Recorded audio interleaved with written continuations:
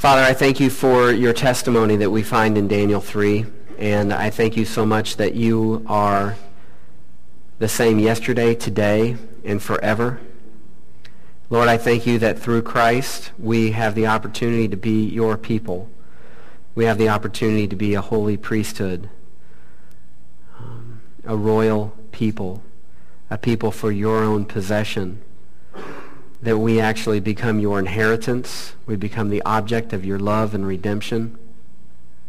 Thank you so much that we have full acceptance by you, that we are given a spirit within us by which we call out, Abba, Father, which we know you as our daddy. And Lord, you never turn away from us. Lord, I just pray that you would teach us this morning through this chapter, and I pray, Lord God, that it would bring you glory. And I pray these things in Jesus' name. Amen. So we're looking at Daniel 3 this morning, and in our study of Daniel and our understanding of that, there we go, our understanding of that as being the supreme rule of God in an ungodly world. The supreme rule of God in an ungodly world. Now, I don't know if you caught the email notification that went out since there was going to be some fun, bearable weather this past Saturday, that there would be a sledding time at the Payne's house, and I went and enjoyed that with my family, and it reminded me of a story, an experience I had as a youth pastor when I took a group of students to a winter retreat at a camp that had a sledding hill that was 100 to 150 yards long. And really steep. It was a tubing hill. And it was really more of like a tubing chute. And one person at a time, or for 10 adventurous people to go down all linked together if they wanted to. And so some students were building a ramp at the bottom of this hill, which I have to admit I was somewhat a part of. But so I'm waiting at the top of this hill to try out this ramp, and the students at the bottom that were building were like, don't go yet, it's not finished. And I saw that one of our youth leaders I knew that would be leaving that day, and I saw that he was driving out, and I wanted to go and catch him and thank him and say goodbye and stuff. And so I was like, I'm not going to hit the ramp, don't worry about that, and everything. They're like, don't go, and so I get on my tube and I come down, and they're like, oh, what's he doing, Well, there in the group was the loyal Neil Kennelly. And Neil is about a high schooler, about my height, and about 250 pounds.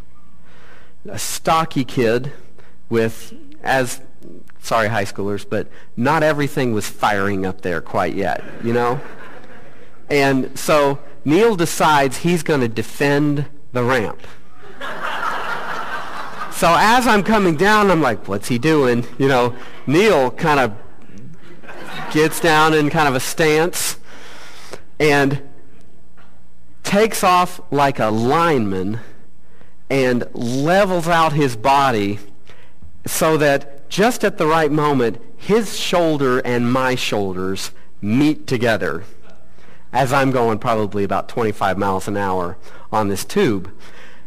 I remember clearly sliding out on my back across the snow and having heard all of my bones crack from my head to my toes all at once upon hitting Neil Kennelly.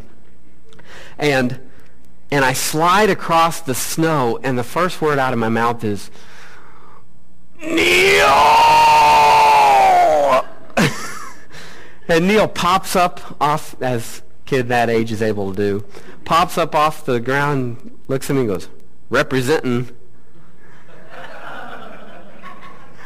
And I'm sitting there aching, probably feeling some of those pains today.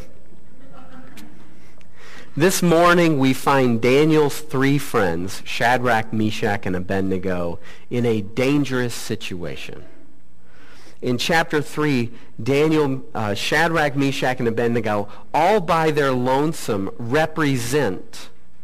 find themselves representing what it means to worship God alone.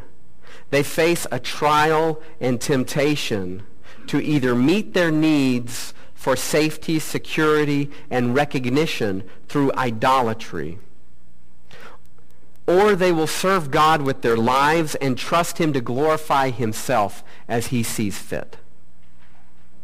In chapter 2, God showed how he is the source of all wisdom and knowledge. And in chapter 3, he shows how he is the source of mighty power and deliverance. Looking at Nebuchadnezzar's image of gold as we step into walking through Daniel this morning, we start out at the beginning, verses 1 through 7, and we see Nebuchadnezzar's image of gold. It says, King Nebuchadnezzar made an image of gold whose height was 60 cubits, and its breadth was 6 cubits. He set it up on the plain of Dura in the province of Babylon. Then King Nebuchadnezzar sent and gathered the satraps, the prefects, and the governors, the counselors, the treasurers, the justices, the magistrates, and all the officials of the provinces to come to the dedication of the image that King Nebuchadnezzar had set up.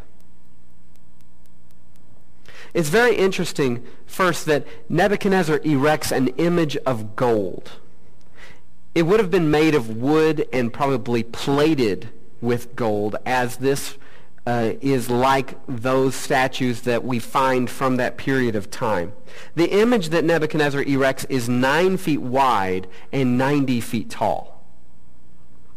Now, I have here a picture of a memorial in downtown Rapid City, which you might recognize as being next to the Montgomery County Courthouse. This is the Montgomery County Tribute to Heroic Dead. The memorial is formally known as. Now, you can see here in this picture that maybe you can make out the memorial is here in front of the Rapid City Courthouse, or I'm sorry, the Montgomery County Courthouse here in Crawfordsville. I said Rapid City. Sorry. More than once. Okay.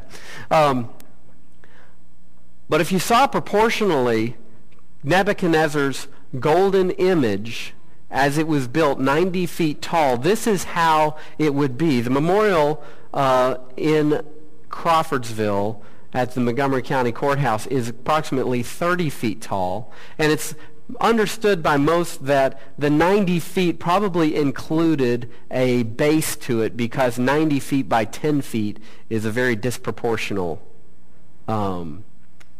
measurements and wouldn't necessarily work architecturally. So it's assumed that this 90 feet probably included a base at the bottom, and this is how it would tower over the memorial in downtown Crawfordsville. We're told that this is a special dedication ceremony to this image, and that it appears that the leaders from throughout the empire were invited. Those he gathered described different branches of his government as well as different levels of his rulers. They ranged from leaders of entire provinces of the empire to leaders of local municipalities. And it goes on in verse 3, then the satraps, the prefects, and the governors, the counselors, the treasurers, the justices, the magistrates, and all of the officials of the provinces gathered for the dedication of the image that King Nebuchadnezzar had set up. And they stood before the image that Nebuchadnezzar had set up. And a herald proclaimed aloud, you are commanded, O peoples, nations, and languages, that when you hear the sound of the horn, pipe, lyre, trigon, harp, bagpipe, and every kind of music, you are to fall down and worship the golden image that King Nebuchadnezzar has set up. And whoever does not fall down and worship shall immediately be cast into a burning fiery furnace. Now, you'll notice that this chapter gives lists upon lists of and repeats them again and again. There's a purpose to this, not only in Daniel's telling of it, but also in the original words of the, well, it's probably in the verse, in the original words of this herald, as he's listing off and describing, you from all of the nation, all of the peoples, all of the languages from within Babylon's empire, and he lists off, when we give you all the music that we can give, or this strange symphony of music, and Daniel also is listing off all of these people that have come. There's this sense of the effort here is to unify and to present an intimidating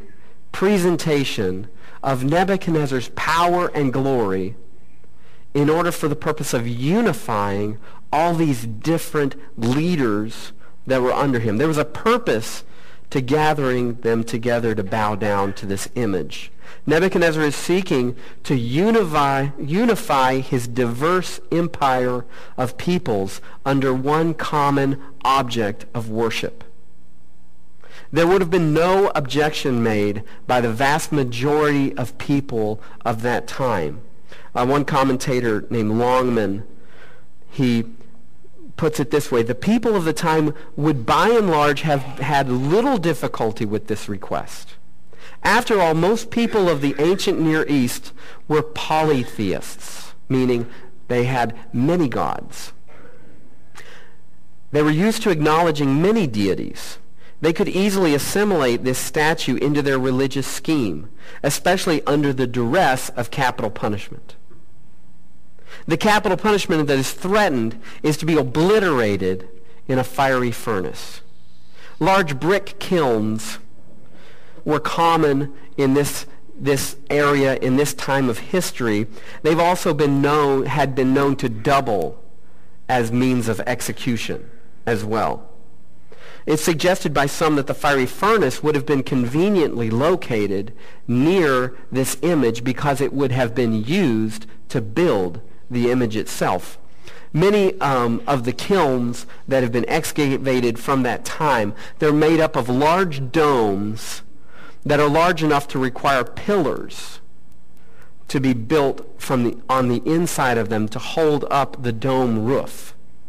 The upper part of the roof would have formed into a cone in order as a sort of chimney to release the gases and the smoke, while yet at the same time holding in the majority of the heat and creating the perfect environment for making bricks and burning people, I guess, and concentrating the heat.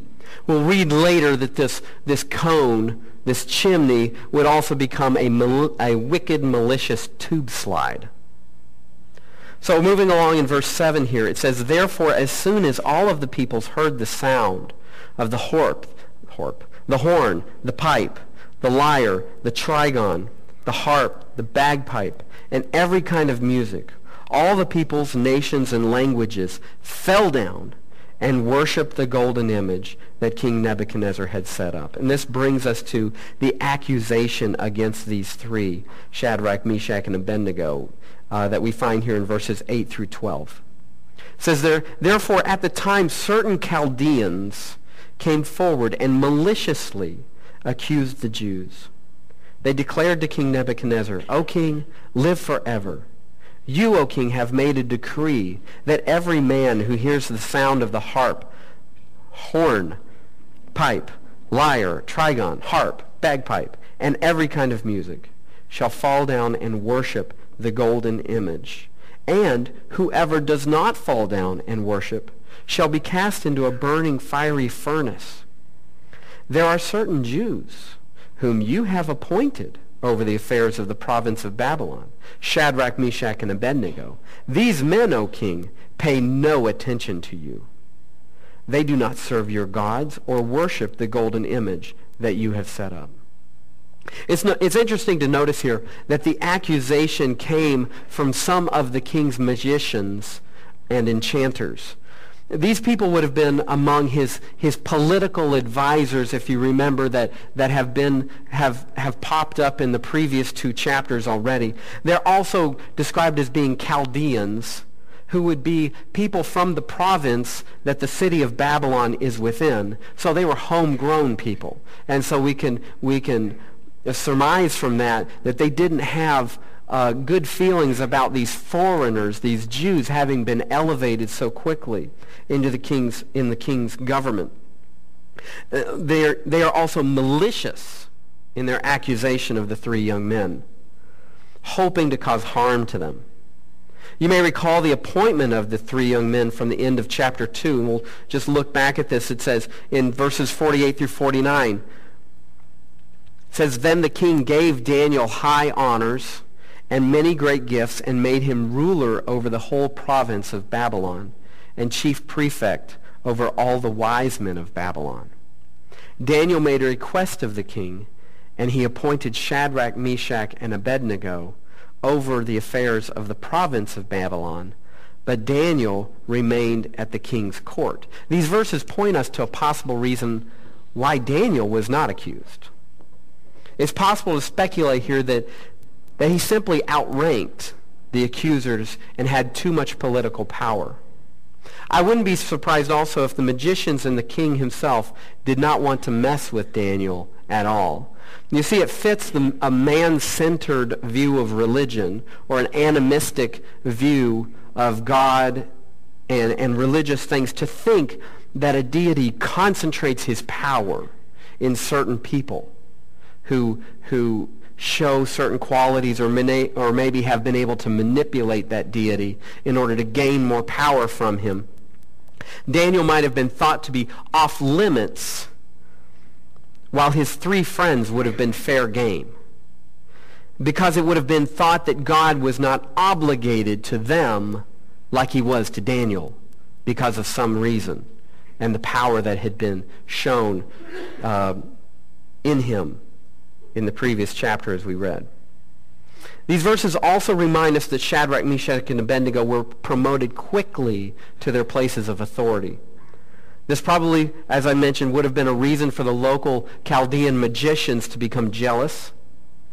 That jealousy likely turned into malice, which brought them to point out that the three young men had disobeyed the king's order. Notice also that this jealousy is also reflected in the way that the three young men are described to the king. In verse 12, they're described as the Jews whom you have appointed to the affairs of the province of Babylon. Kind of like, "King, what'd you do here? Was this wise? Look what they're doing." This brings us to the confrontation with King Nebuchadnezzar here in verses 13 through 18. It says, "Then Nebuchadnezzar, in furious rage, commanded that Shadrach, Meshach, and Abednego be brought. So they brought these men before the king. Nebuchadnezzar answered and said to them, 'Is it true, O Shadrach, Meshach, and Abednego, that you do not serve my gods or worship the golden image that I have set up?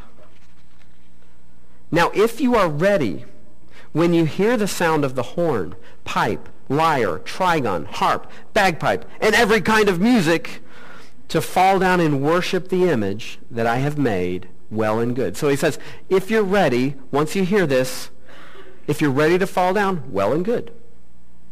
"But if you do not worship, you shall immediately be cast into a burning fiery furnace.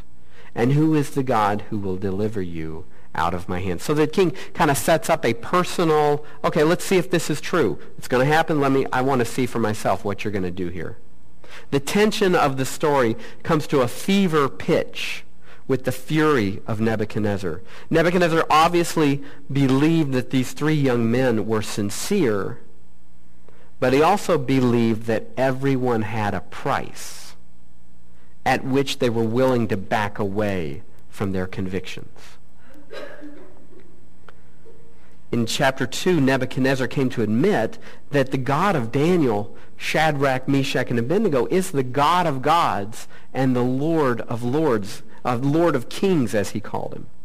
But now in chapter 3, just a short time later, it seems that we find him testing the reach of this God of gods. He's demanding that Daniel's three friends bow down and worship an image that he's created. He's not telling Shadrach, Meshach, and Abednego to deny the God of Abraham, Isaac, and Jacob. Do you notice that? He's simply telling them to include the worship of the image that he's constructed.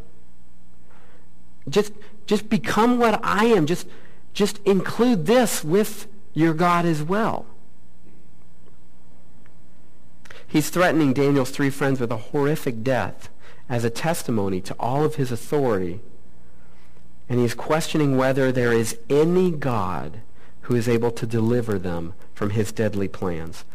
With this question about the ability of their God, Nebuchadnezzar reveals just how little he truly understands Jehovah.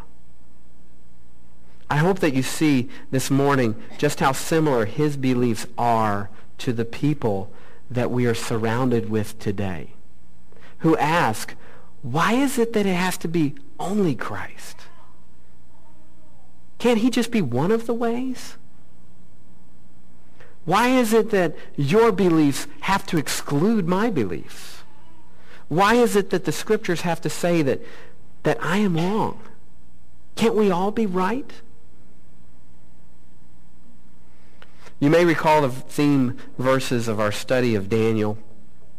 This doesn't necessarily reflect what I'm saying here, but it more reflects generally what's going on in the book of Daniel. As we mentioned, these were the theme verses for Daniel 2:20 through 22. Daniel answered and said, "Blessed be the name of God forever and ever, to whom belong wisdom and might. He changes times and seasons. He removes kings and sets up kings. He gives wisdom to the wise and knowledge to those who have understanding.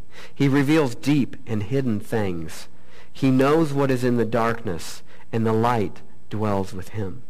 In chapter 2, it became obvious that the God of Daniel, Shadrach, Meshach, and Abednego is the one to whom belongs wisdom, in the fact that he was able to both declare and interpret the king's dream and show how he had given the king this dream in order to foretell centuries of empires that were to come.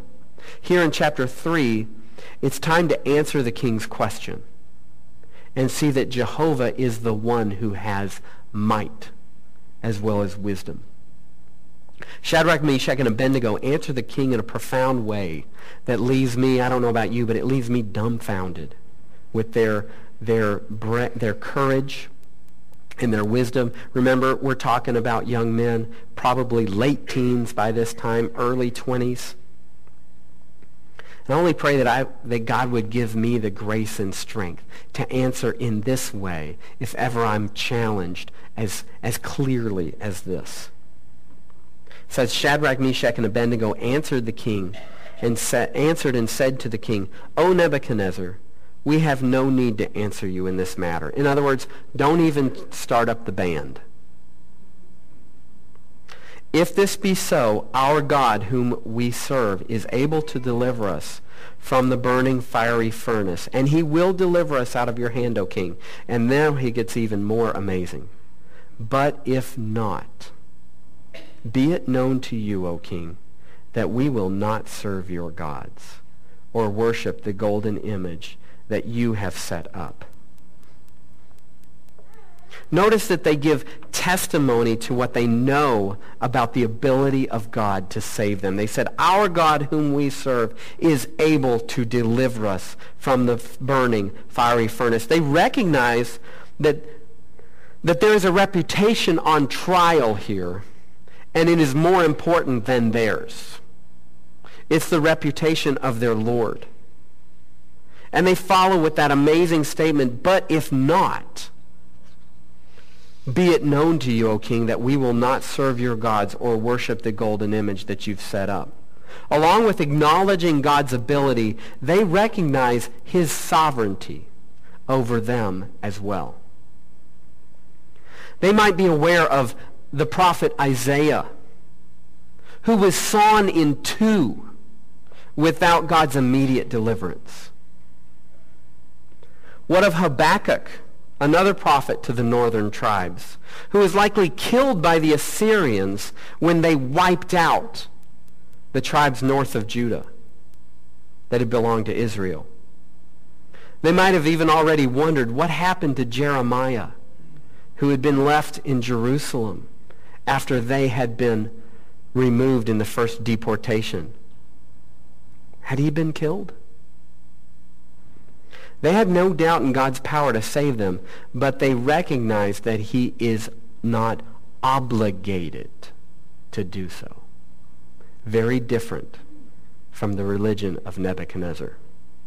They knew the second command of the Ten Commandments that says, "You shall not make for yourself a carved image or any likeness of anything that is in heaven above or that is in the earth beneath or that is in the water under the earth. You shall not bow down to them or serve them, for I, the Lord your God, am a jealous God."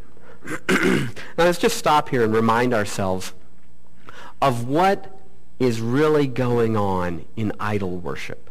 What is really going on that God would say, don't make an image and bow down to it. Now, obviously, what's going on theologically is that the idol is thought to represent a deity behind it. If you remember, after coming out of Egypt and at Mount Sinai, Moses goes up on the mountain for 40 days, and Israel starts to get really nervous. The Hebrews start getting really nervous about, where is he? Where's our go-between, between us and God? Aaron starts getting really nervous. So what does he do? He builds a golden calf, and he doesn't say, "I've got a new God for you." He says, "Behold the God who delivered you out of Egypt." All of a sudden, they wanted something to focus their worship on because they were concerned, how do we placate this God? We have this tendency to want to focus on something physical to get what we need. So let's remind ourselves that idol worship is a means of serving oneself. People do this by taking what God has given them to honor him with in worship, and they take that and they say, okay, how can I use this to get what I need? Marduk is the leading god of Babylon at this time. He was thought to be responsible for providing fertility to wombs and to crops. Ishtar was thought to be the god who gave his worshippers sexual potency and victory in war. To worship these gods was to serve oneself by taking what belongs to God and then offering it to this image in order to get from that image what they thought that image was in charge of. The belief was that God would then be obligated to bless the worshiper with what that false god was thought to be in control of. Not only is the statement here of the three young men that we will not serve your gods or worship the golden image,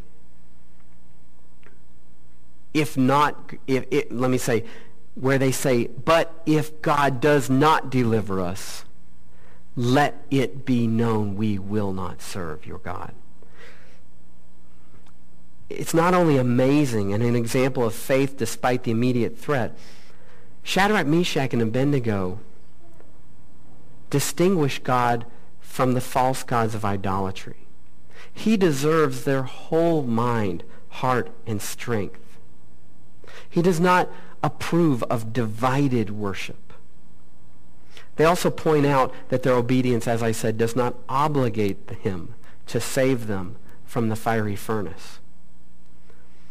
You know, they also knew the history of the nation of Israel, of being one full of national idolatry. In fact, I believe that this story may be the pinnacle experience of God's dealing with his people with regard to their idolatrous heart. Since entering the promised land, God's people were drawn away by the promises of obligated gods. Man, if I take the first fruits of my crops to this temple, that's a God that, from what I understand, I can obligate that God to actually serve me. They spent years dedicating themselves to false gods in the hopes of securing their daily bread.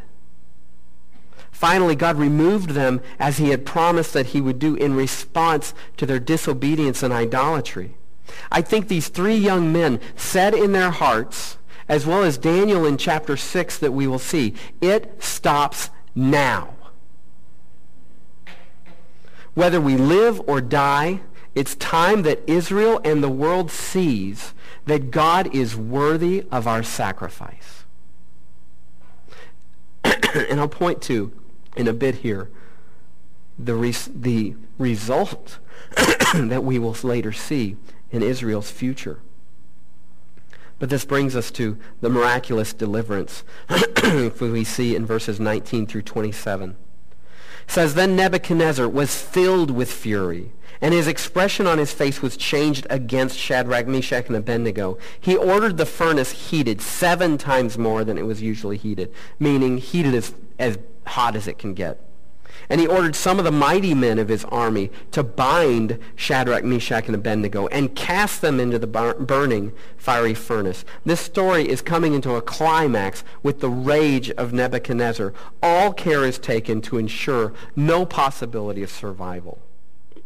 And it goes on in verse 21. These men were bound with their cloaks, their tunics, and their hats, and their other garments, and they were thrown into the burning fiery furnace, because the king's order was so urgent and the furnace overheated. The flame of the fire killed those men who took Shadrach, Meshach, and Abednego, who took up Shadrach, Meshach, and Abednego, it says. And these 3 men, Shadrach, Meshach, and Abednego, fell bound into the burning fiery furnace. As they're described here as being taken up to this exit point of the chimney and thrown in to the furnace. And it goes on, Then King Nebuchadnezzar was astonished and rose up in haste. He declared to his counselors, Did we not cast 3 men bound into the fire? They answered and said to the king, True, O king. He answered and said, But I see 4 men unbound, walking in the midst of the fire, and they're not hurt. And the appearance of the 4th is like a son of the gods. So by looking into the opening of the furnace at its base, the king is amazed to see 4 men walking around. Notice they're not running out of the flames in fear, but walking amidst the fire. He also sees a heavenly being who he later describes as being an angel, but we're not going to parse the words of a pagan king in order to figure out who this person is. This isn't conclusive for us, whether this is a pre-incarnate appearance of Christ or if it is an angel. The true identity is not known, but we can know that this person is the embodiment of God's power to deliver the men. So it continues. Then Nebuchadnezzar came near the door of the burning fiery furnace. He declared, Shadrach, Meshach, and Abednego, servants of the Most High God, come out and come here. Then Shadrach, Meshach, and Abednego came out from the fire. And the satraps, remember all these rulers of the provinces and local municipalities had been hanging around. They'd been called to this big dedication. It says the satraps, the prefects, the governors, and the king's counselors gathered together and saw that the fire had not any power over the bodies of those men. The hair of their heads was not singed, their cloaks were not harmed, and no smell of fire had come upon them. What is described in these verses is overwhelming evidence of a genuine miracle, and that's the purpose of it. MacArthur writes, when God enacts a miracle, he supernaturally controls all details so that his power is unmistakable and that there is no other explanation. The ropes were burned away. Their hair, which we've all seen shrivel up at the nearness of a flame, was not even singed. They could not even smell the evidence of the fire on their bodies. I stood next to a campfire yesterday and came back and my smoke, my coat smelled like smoke. These men were in the midst of this furnace and no smell was coming from them. So we see Nebuchadnezzar responds to God's action here in verses 28 through 30. It says, Nebuchadnezzar answered and said, Blessed be the God of Shadrach, Meshach, and Abednego, who has sent his angel and delivered his servants, who trusted in him, and set aside the king's command and yielded up their bodies, rather than serve them and worship any god except their own God. Then the king promoted Shadrach, Meshach, and Abednego in the province of Babylon. Before we think that this is some sort of conversion experience for Nebuchadnezzar, notice his words. He still calls Jehovah the God of Shadrach, Meshach, and Abednego. And he goes on, therefore I make a decree. Any people, nation, or language that speaks against the God of Shadrach, Meshach, and Abednego shall be torn limb from limb, and their houses laid in ruins. This must be a favorite punishment, because I don't know if you remember, this is what he threatened the wise men in chapter 2 with. It says, for there is no other God who is able to rescue in this way. Then the king promoted Shadrach, Meshach, and Abednego in the province of Babylon. Nebuchadnezzar had asked in his pride and anger, what God will be able to save you from my hands? He got his answer. The same one that put him in power and will take him out of it as well. Notice also that he, in terms of this, whether this was a conversion experience or not, he does not say, there is no other God besides Jehovah. He says, there is no other God who is able to rescue in this way. So in his mind, he takes Jehovah, I'm going to put this guy on the shelf. This is the rescuing God. So he's the God of wisdom. I saw that a few years ago. He's also the rescuing God. Okay, he's the one I want close by. I'm going to keep promoting these guys. And he makes the declaration with all these rulers standing around, any people, nation, or language that speaks anything against the God of Shadrach, Meshach, and Abednego shall be torn limb from limb and their houses laid in ruins. Ironically, the chapter began with the threat to anyone who does not practice the prescribed idolatry, despite the fact that it is an affront to Jehovah God. It ends with a threat to harm anyone in the whole empire who speaks against Jehovah God. Also ironic is the fact that the three were promoted even further. This is a slap in the face to their original accusers who had been jealous of their promotion in the first place. As I said, I think that this story, as well as Daniel's experience in chapter 6, is the pinnacle testimony to Israel and to the nations, contrasting Jehovah and useless idolatry. We find that these two stories here in chapter 3 and we'll see in chapter 6, in these two stories, they dramatically teach the power of God to deliver those who reject idolatry. And this takes place in the center of the civilized world. This is different than Elijah and the prophets of Baal at Mount Carmel, thank you. At Mount Carmel and the confrontation there. That's on the edge of the center, the civilized world. Ahab and Jezebel, they're not there to see it. This is in the center of the civilized world. All of the rulers are there to see it. I believe this is the pinnacle testimony and experience that turns Israel away from idolatry. The choice is clear-cut. The danger could not be more real. And the most telling fact is that after returning to their land, Israel will never again fall into the sin of national idolatry. Could it be that Israel was finally convinced by God's miraculous deliverance of those who trusted him? Could it be that this event had finally helped to sink in that their God would provide and that idols are lies? Once again, we see from the book of Daniel that God is the supreme ruler in the ungodly world that we live in. God is the supreme ruler, worthy of our obedience in the ungodly world that we live in. So what is Daniel 3 for harvest? And I'd sum it up in this way. When the heat of trial or temptation is turned up, we must obey the world's true supreme ruler. When the heat of trial or temptation is turned up, We must obey the world's true supreme ruler. The day may come in the lives of some of us where we literally might be asked the question, who is the God who's going to deliver you? We may face this question in the face of physical danger by a person, an earthly authority over us. But we also face this question whenever we are intimidated by trials or temptations of any kind. Is God gonna deliver me from this? So let's make some observations of some eternal principles here.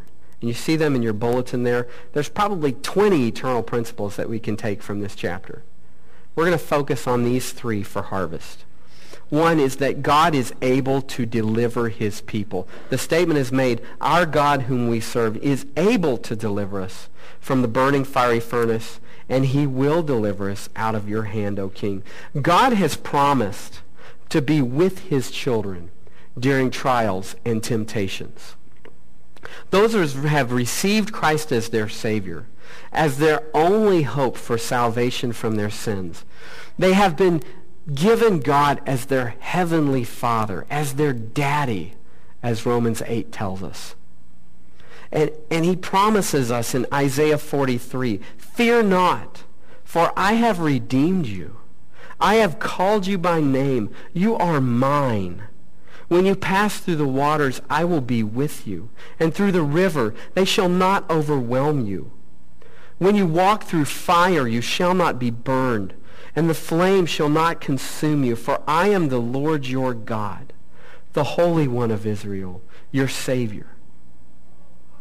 I think of how the 3 young men walked through the flames with this heavenly being. Calvin makes the point that God could have extinguished the flames, but he didn't. He saved them amidst the fire, not from it, amidst the fire.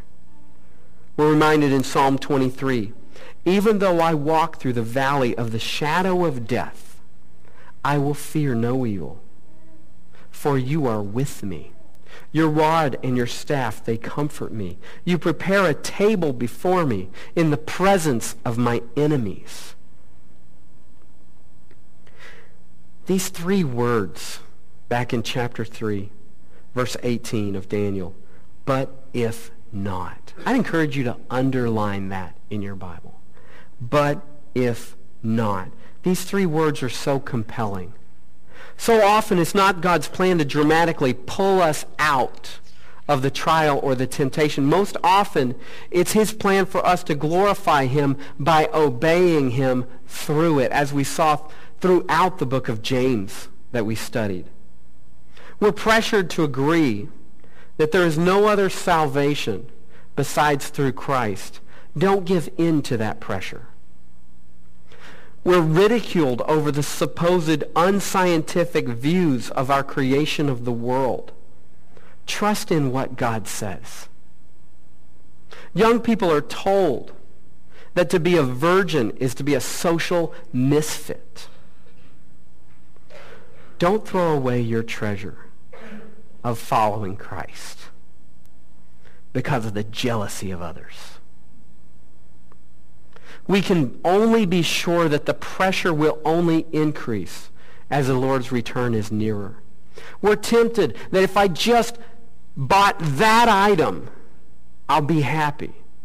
If I just cross this line, even though I know it's wrong, maybe I'll get provided for in that way. I hope you're encouraged here by a psalm that I read this past week as I was encouraged here. Psalm 56, 8 through 11 tells us this. You have kept count of my tossings. Put my tears in your bottle. Are they not in your book? Then my enemies will turn back in the day when I call. This I know, that God is for me. In God whose word I praise, in the Lord whose word I praise. In God I trust, I shall not be afraid. What can man do to me? With regard to temptation, specifically, we have the promise in 1 Corinthians 10:13 that says, "No temptation has overtaken you that is not common to man. God is faithful, and he will not let you be tempted beyond your ability, but with the temptation he will also provide a way of escape that you may be able to endure it." Now, in a cursory reading of this, we can think that I have all the ability to resist temptation. That's not what he's saying. In the flesh, we do not. In fact, we're tempted to go through temptation in the power of our flesh. He will also provide a way of escape that you may be able to endure the temptation. And that's through his strength, through his ability, through his power. The second of our eternal principles here is that God is worthy of all of our worship.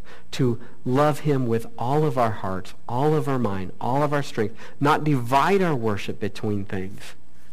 They say, "We will not serve your gods or worship the golden image that you have set up." I want to read a long quote here from a commentator and what he says here about idols of the heart. It says, "Our addictions can make pleasure an idol, so that all our efforts and thoughts are directed toward where we will get our next high, whether through alcohol, drugs, sex, or some other cheap thrill. We might seek power in order to control our world, or simply to have the resources of revenge toward those who have hurt us in some way. All our efforts and strengths thus become directed toward amassing power and influence in society, our family, or even the church. We may make relationships, or one particular relationship, an idol. We may be gearing our life and decisions not around what we understand to be God's will, but rather the will of a spouse, a child, or a friend. I would include in there boyfriend or girlfriend. Seeking knowledge or degrees, writing books, or delivering impressive sermons. These too may become idols. The list is vast, which is why the danger is so real. The seduction is subtle, which is why we can slip so easily into idol worship. But though subtle and varied, I suggest that idolatry, whether of Nebuchadnezzar's sort, he continues, or the kind we discover in our own hearts, ultimately has one object. When the masks are ripped away, behind every idol is the self. Serving ourselves. I may have lost you with this quote, so if you're like me, you need pictures. I'm sorry if you get tired of this one. But it's easy to understand idols in our present day by understanding that for the person who walks with Christ as their Savior, they have the opportunity to have God on the throne of their hearts. For the person who does not have the Holy Spirit within them, has not received Christ as their Savior, it's only self. It's only the bondage of self. But the person who walks with Christ has the opportunity to serve God with their desires, with their heart. They can ask that God would put himself on the throne of their hearts. And what this looks like in their life is that everything that they've been given is an opportunity to worship him with, in God-centered worship of sacrifice. Take it, Lord. Take it for your glory, not for mine. This is for you. When we struggle with having ourselves on the throne of our hearts and serving ourselves, then we treat everything around us, we treat every opportunity as an idol, or as you guys have heard before, I think the better picture today is the vending machine. We take what God has given us to worship him with, and we offer it to that idol to get what we think we need. So we're still prone to idolatry. It's just in our culture, it's very subtle. We use relationships this way. We use things this way. We use our money this way. The temptation to pursue personal security or selfish ambition or false intimacy or recognition is very subtle. But we can pray that God will help us to realize when it is that we are serving ourselves. And I'll just say this, and some of you have heard me say this before. The church in China, much of the church in China, I'll say, is praying for America to go through persecution. Is praying for us as the body of Christ to go through persecution. The reason why persecution can be a blessing is because those idols that are far under the surface, that surface drops. And all of a sudden, I'm not respected in the community for following Christ. My relationship with the Lord, it's not too self-serving anymore. It's all about for him. It all becomes a sacrifice. And the choice, that question that Shadrach, Meshach, and Abednego, that was boiled down and brought to concentration at that point, was made very easy in terms of what is at stake here because of the persecution that they faced. But let me explain to you maybe an example of the Lord working on our hearts in this way from a personal experience. I've shared before that I've recognized lately that I can have an idol of recognition. That maybe if something goes unrecognized that I've done, I'm kind of like, hey, wait a second here. Didn't anybody notice? You know? And I've started to see that, okay, wait, that's a sign to me that I did that to get something from maybe that person or from that situation. And, we can see that sometimes when something goes by and we can, I don't know if you noticed, but I cleaned up, that corner over there in the house, honey, Did you notice that? So I had this just like random experience. Kelly and I were in the grocery store. And we need something from way back where we were, and I'm like, I'll go get it, or maybe we're not sure if we're going to be able to find it. And I'm like, I'm going to find this thing. If it's here, I'm going to find it. And all of a sudden it's like the Holy Spirit asked me, why are you so intent on finding this? Why is it so important to you? Do you want some recognition here that you found it? I mean, how small that is, but how good it is for God to use these small things for me. And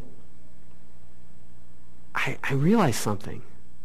Lord, you see. You see. Even if nobody else sees, you see me. And the rubber met the road. It was one of those moments for me of the rubber met the road of remembering who we are in Christ and the question of, do I have to serve myself with this moment and look for recognition? Or can I remember who I am in Christ and recognize, you see me? And so he's kind of been doing that every now and then for me when I'm kind of like, I wonder if anybody, no, wait. You saw. Almost like hoping nobody sees now. Because he saw. Now, maybe that doesn't speak to you like it does me, but knowing who we are in Christ allows us to remember that God will always care for our needs. We don't have to pursue getting our needs met by an idol or a vending machine to help us understand. All I need to focus on is living to serve him and leave my needs up to him. I read a verse recently that I think sums this up perfectly from Jonah 2:8. Those who pay regard to vain idols forsake their hope of steadfast love.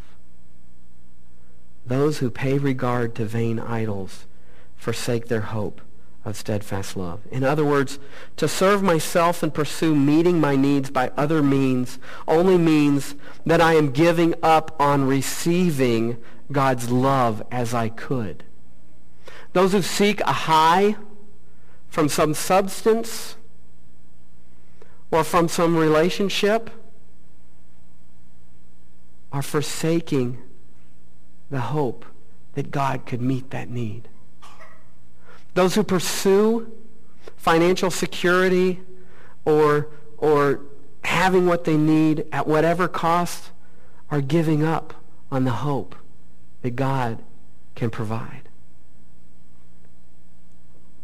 That verse really speaks to me. So imagine that you're in these men's position. Back to Daniel. You wake up not knowing that today you'll be called to sacrifice yourself for your supreme ruler. The command is given, and you make your choice to obey what you know is right. You climb to the mouth of the chimney of the superheated furnace, trusting in your Lord, and you die a horrible death, with your armor becoming white hot and burning your flesh to the bone. That's because you're not Shadrach, Meshach, and Abednego. You're one of the king's mighty men. He calls them the mighty men of the king's army. You're a loyal soldier. You obeyed your king, bound up 3 men, and carried them to what turned out to be your own doom. Did you catch that in the chapter? He ordered some of the mighty men of his army to bind Shadrach, Meshach, and Abednego and cast them into the burning furnace. And 22 tells us, because the king's order was urgent and the furnace overheated, the flame of the fire killed those men. And this really brings us to this third eternal principle. Be careful who you choose to serve. Be careful who you choose to serve. These men were loyal. They were mighty. They were excelled. The problem was they chose to serve the wrong person. They were obedient. Their demise came from the fact that they were following the wrong person as their supreme ruler. When we are set on serving ourselves, the lie that we are believing is that we are in control. This path leads to addictions, harmful relationships, harmed relationships, and anger over unmet expectations. Serving God with our lives is the greatest adventure of the greatest significance with the greatest freedom we could ever experience. Bob Dylan once said, you're going to have to serve somebody. We're either going to serve ourselves, in which we're actually serving the ruler of this world, the prince of darkness, the one who is out to destroy us, or we're going to serve the Lord. I'm going to close in prayer and ask the guys if they'll come up and lead us in our closing songs. Father, you are worthy to be served, and serving you is full of such blessing. Lord, it might not mean deliverance from earthly trial or earthly temptation. Most often, we're called to endure it. We're called to glorify you through it. But Lord, it does mean joy. And it does mean a significance that we would never have otherwise. Lord, I pray that you'd help us to sense that significance through our week when serving ourselves and treating others and other things like idols beckons to us and lies to us to try to make us think that that's where our daily needs are met. Lord, help us to serve you with courage. Help us to serve you with a whole heart, with whole mind, all of our strength, and all of our hearts. And I pray these things in Jesus' name. Amen.